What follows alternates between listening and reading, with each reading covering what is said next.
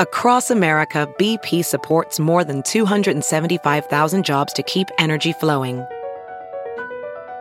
Jobs like updating turbines at one of our Indiana wind farms and producing more oil and gas with fewer operational emissions in the Gulf of Mexico.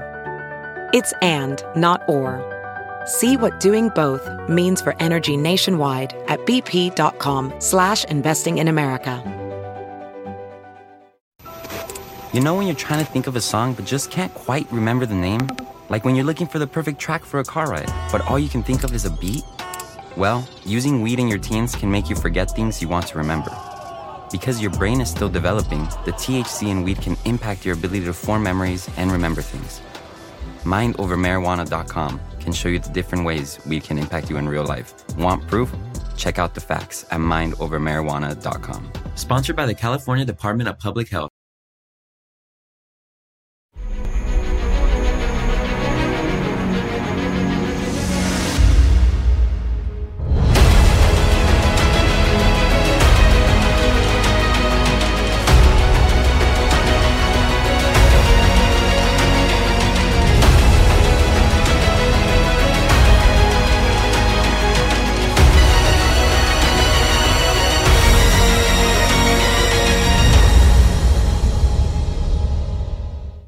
Hi, everyone. Judge Andrew Napolitano here for Judging Freedom. Today is Tuesday, June 20th, 2023. It's about 11:30 in the morning here on the East Coast of the United States.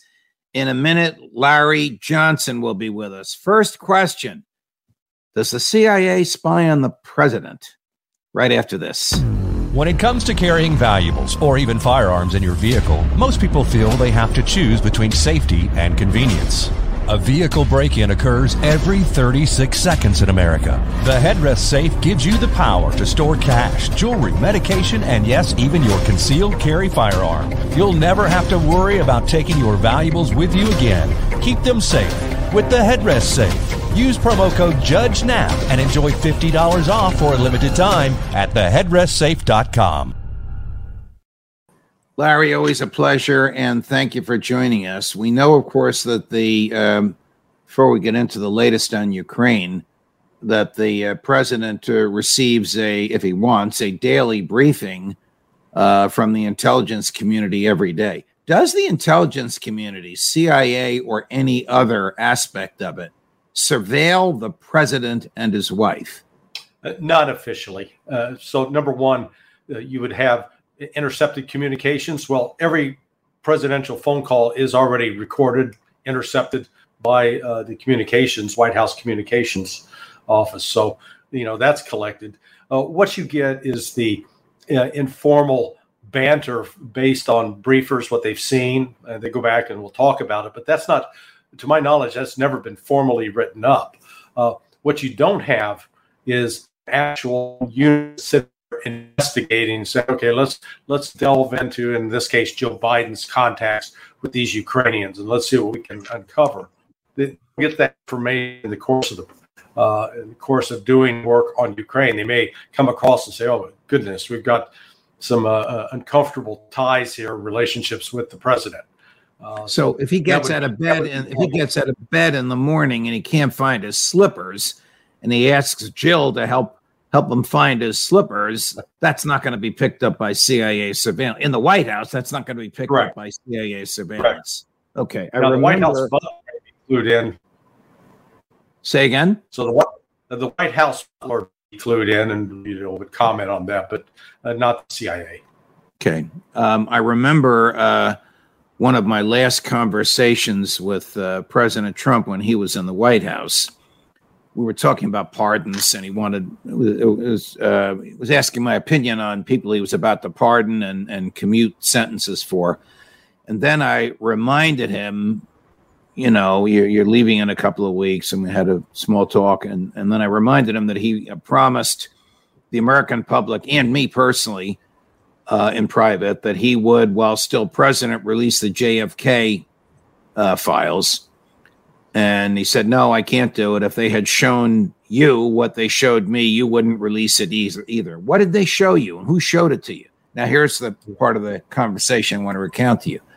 Judge, someday when we're together and 15 people aren't listening to our phone call, I'll tell you what they showed me. Now, what does he mean 15? It may have been his way of speaking. Maybe it's 20, maybe it's 2. But what does he mean 15 people listening to his phone call? He was calling from the Oval Office. Right. So you remember when the first impeachment of Trump, when Vindman came forward and the transcript of his conversation, that's what he's talking about. That is recorded by elements of the Department of Defense. They fall under military chain of command, and so every communication is recorded now. It goes back. There was a period, 60, 70 years ago when the conversations weren't recorded. But that's not the case now. Technology has made it available. So they do get all of that recorded. Okay. How about his cell phone? He used to call me from his cell phone. Would that be recorded? He's in the back of the Beast, the presidential limo. That's recorded too? Absolutely. Absolutely. Okay. All right. What is the status of the Ukraine offensive as of today, June 20th? If you could compare, it was promised to be delivered like a Hollywood blockbuster. It'd be to set the world on fire. It's been a flop at the box office. But in this case, what we're talking about, it's been a flop because you've got literally more than 10,000 Ukrainian troops dead, and then they have not advanced even to the first line of defense. So it's been terrible carnage on the part of the Ukrainian troops. And basically, everybody that the United States and NATO was training in the last 3 months are probably dead. Is this a political offensive or a military one? By which I mean, is the so-called offensive, I'm using air quotes, going on because President Zelensky promised it, maybe as a means to gin up more assistance from the West? Or is it militarily indicated as feasible and probably victorious for the Ukrainians? And if the latter, who thinks that it's probably victorious for the Ukrainian military? No, this is a political hit. This has nothing to do with actual sound military doctrine or strategy. But by having, the problem is not so much the guys that have been trained recently to drive tanks. The issue comes at the command level, going from colonel to general, where at that level to be able to manipulate and maneuver units in a coordinated fashion, to use what's called combined arms. Part of the combined arms means that you can use artillery, you can use infantry tactics, you can use air assets, you can use even satellites. So the whole array, every possible weapon and communication system brought together and integrated. The problem for Ukraine is they don't have a functioning air force, so they don't really have any fixed wing aircraft that can consistently arrive at the front to provide close air support for advancing units. Their helicopter force has been depleted by the Russians. They don't have any effective mobile air defense system that can accompany advancing units. And these units have really been trained in a sort of a hodgepodge manner. They've not received consistent training from one location. They've been trained in over 40 different locations, reportedly in 33 different countries, according to Milley. So this is really a recipe for disaster. It is not sound military doctrine, and it's being driven entirely by politics. Is General Zaluzhny injured to the point where he's incapacitated, and is someone else making, these senior military command decisions? It sort of reminds you of that game, Where's Waldo? Right. So now we're doing the Ukraine version, but it's like, where's Zaluzhny? Where's Budanov, the head of their intelligence organization? Men are missing in action. And at the height of this most important military operation, ostensibly, the most important military operation of the entire war in Ukraine since its outset, Zaluzhny's missing, as is the number 2 guy, Sikorsky. So it is, there's something really. I think what we're seeing are the effects of Russia's decision to target decision-making centers, And in the consequence of that is they have killed or wounded some top-level Ukrainian officials. You, I think, have told us that in order to conduct an effective offensive, and now I'm talking about classroom and by the book, you have to have at least a 2 or 3 to 1 advantage over the defenders. Colonel Davis tells us that not only is it not 3 to 1, it's 1 to 10. It's like 1 Ukrainian for every 10 Russians. So how can they possibly make a military decision that's counterindicated by basic military science 101? Do I have that right? Yeah, well, so they could have adjusted to that. Remember when the special military operation started, Russia was actually at a disadvantage size-wise relative to the Ukrainian army. But Russia countered that size disadvantage by the effective use of artillery to provide covering fire. And what Russia had that Ukraine does not have is ample supplies of artillery and artillery ammunition. So that is one way to counter if you're numerically inferior, if you can bring more firepower from combination of artillery, fixed-wing aircraft, missiles, cruise missiles, as well as the heavier kind that are launched from the ground. Then you may not need as large of a force because you can bring firepower to those defensive positions. Otherwise, that you would have to rely upon ground troops to provide. We're going to take a break. When we come back, we're going to talk about Russian nuclear weapons in Belarus, President Putin's justification for them, and Larry's analysis of it right after this. The headrest safe is quick and easy to use. Some may even call it a game changer. The headrest safe acts as a safety net, protecting your belongings while keeping them out of sight and out of bounds of others, serving as security while also keeping your valuables in bounds. That's what the headrest safe provides for me. Game, set, match.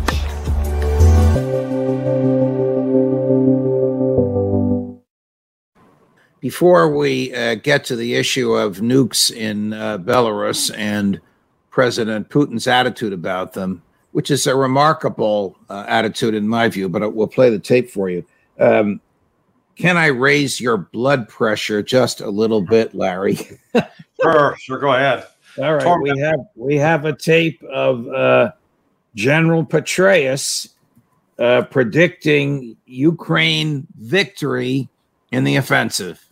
Take a listen. I think that the Ukrainians are very much ready for this. They'll be very distinctive because they will be employing Western tanks, Western infantry fighting vehicles, in large measure for the first time in this war, certainly in this number. I think the Russians will prove to be more brittle than the expectation is. Keep in mind, these units have been in combat for over a year, many of them. They have not been pulled offline to reconstitute by having forces replaced, equipment replaced and repaired, and then doing training before they go back. They just get individual replacements to fill the gap. They're not well trained, they're not well equipped, they're not well led. And I think that these Ukrainian forces, which are well trained, are well equipped, are going to break through. And then you might see a real dynamism to the battlefield that could give real opportunities to the Ukrainians to exploit. Does he know what the hell he's talking about? No. The good news here, Judge, is thank God he's no longer in active duty to cause more harm to our military than is already being caused. Now, what he's presenting, he said this on June 6th. So clearly he had been briefed about what the plan was and what the expectations, this is the most important part, what the expectations of NATO generals were, that they really did sincerely believe that Russia was a brittle force and that these Ukrainian tanks would sweep through and just wipe the floor. Well, that didn't happen. Just the opposite. The Russians stopped it cold and destroyed vast numbers of the tanks and armored personnel carriers, the Bradley fighting vehicles. So I'd be curious to see what Petraeus is saying now, because everything he said about the Russian army actually applies to the Ukrainian army. The Russian army is not brittle. The Russian army is not dealing with forced conscripts. And the Russian army, most importantly, has taken the people that were recalled to active duty. They recalled reservists, have had at least 4 to 5 months of training before they're now put out onto defensive positions along the line. So Petraeus, if maybe he should become a stock picker, have him pick a stock, and then you do the exact opposite. He'd be good in that regard. Here he is again extolling. Wait till the very end of the clip. It's a little shorter than the one we just ran.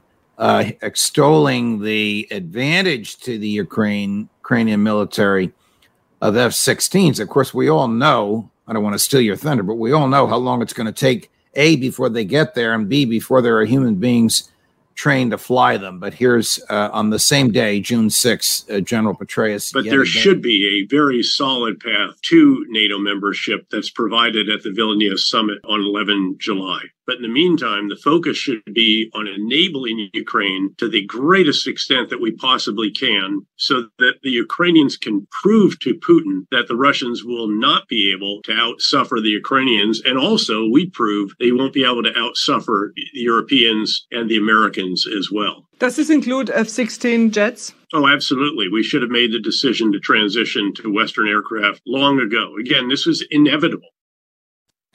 Because I see it two crazy statements. Yeah. Ukraine should be in NATO equals World War III. And we should have sent F-16s a year and a half ago. Your thoughts? Well, already we've seen Joe Biden even back away from removing any restrictions for Ukraine to get into NATO. He just basically said, no, Ukraine would have to jump through all the hoops, and they're not going to make it easy for him. So the Biden administration's already backing away from that. This obsession with the F-16, Judge, that plane is almost as old as you and me, and it's never actually been flown in a combat environment against a peer. In other words, it's never been flying against Russian aircraft or Chinese fighter aircraft that are of comparable capabilities. So this wonder weapon mentality that infests people like Petraeus is just, it's astonishing, because the one thing that will be learned is that the F-16 will be shot down by Russian air defense systems, the S-300, S-400, maybe even the S-500. It will be destroyed. And if there are U.S. pilots in the seat, they'll be either killed or captured. Did he use F-16s in Iraq? Yeah, I'm sure he did. But what was he flying against? The Iraqi Air Force didn't exist at that point. And Iraq had no effective air defense. The key to your phrase is the F-16s have never been used effectively by the American military against a peer. Correct. A military of equal. Yeah. When you're flying the aircraft against a bunch of goat herders or guys riding camels, those camels and goats can't do much to you if you're up at 20,000 feet, 10,000. Got it. Here's to get to what I promised we would discuss. Here's President Putin again in that same interviewer with the a female voice translating into English about the appropriate use and placement of nuclear weapons. Nuclear weapons have been created to ensure our security in the widest sense of this word and the existence of the Russian state. But firstly, there's no need for that. And, all these discussions and considerations, they reduce the level, the threshold for using such weapons. And secondly, we have more such weapons than the Western countries. And that is why they move us towards beginning these discussions. No way. Sounds pretty rational to me, Larry. Yeah, and that phrase he used, "no way," is actually in Russian. It's drawn from the word horseradish, but the term is it's somewhat of a vulgar term, because if you look at a full horseradish root, it has phallic imagery, I'll say, And so when he was really sort of basically saying, you tell the Americans they could shove it. Now, Putin's concern is this. You've got 2 missile batteries that have come off the Aegis ships, and these are capable of carrying nuclear warheads. They're now on the ground in Poland and Romania. And Russia has no confidence and no assurance from the West that those missile systems are not carrying nuclear-tipped warheads. And the United States, in fact, has deployed nuclear warheads throughout the European theater. Also, some of the F-16s that are being proposed are also capable of carrying a nuclear missile. So Russia, by taking this step, is upping the ante, but also showing that it is taking very seriously this lack of prudence on the part of the United States and NATO. Larry, do we know what nuclear weapons, what type of nuclear weapons the Russians recently sent to Belarus? I'm sure the intelligence folks do know that they're able to look at the imagery. I don't think the Russians hit it any, but it's missiles that are capable of reaching anywhere in Europe, for starters. These are designed more for the threat of NATO expansion, because the United States with NATO has continued to talk about spreading nuclear weapons through that as against a attempt to threaten Russia. Finally, I want to ask you about General Ben Hodges, who's the 4-star retired former commander-in-chief of all American troops in Europe, said over the weekend, quote, I'm going to have to read what he said, as absurd as it is, Ukraine can liberate Crimea, close quote. This makes Petraeus sound rational. Yeah. Hodges is in competition with Petraeus for the dumbest former military pundit on air. This notion. Now, actually, there is concern come out today. I've heard that Shoigu, they're basically the Secretary of Defense on the Russian side, has warned against what they've got intelligence indicating that HIMARS and other missile systems may be used against Crimea, that these would be used at the Storm Shadow, the British cruise missile. And that if this happens, that Russia is going to view this as the United States attacking Russian territory. Can you repeat what you just said? The transmission broke up a little bit. Going back to the Russian defense minister said. Yeah, the Russian defense minister Shoigu said that they've got intelligence indicating that the United States and the United Kingdom via the HIMARS and Storm Shadow cruise missile will be launching attacks on Crimea, which is Russian territory, at least as Russians view it. And they will view that as an attack by the United States and the United Kingdom on Russia. So this has the potential to start escalating and escalating quickly. Whew. Larry Johnson, no matter what we talk about, your insight is so valuable and so much appreciated by the folks that watch this show regularly. Growing number when you're on, and of course by me. Thank you very much for joining us. Thank you, Judge. More as we get it, my friends. Judge Napolitano. Oh, if you like what you hear, and I know you do, like, subscribe, and if you've already liked and subscribed, share with a friend. Judge Napolitano for Judging Freedom. You want to feel safe in your vehicle. With access to your firearm that's both secure and convenient, the headrest safe keeps your firearm where you can access it and no one else can. It starts at theheadrestsafe.com.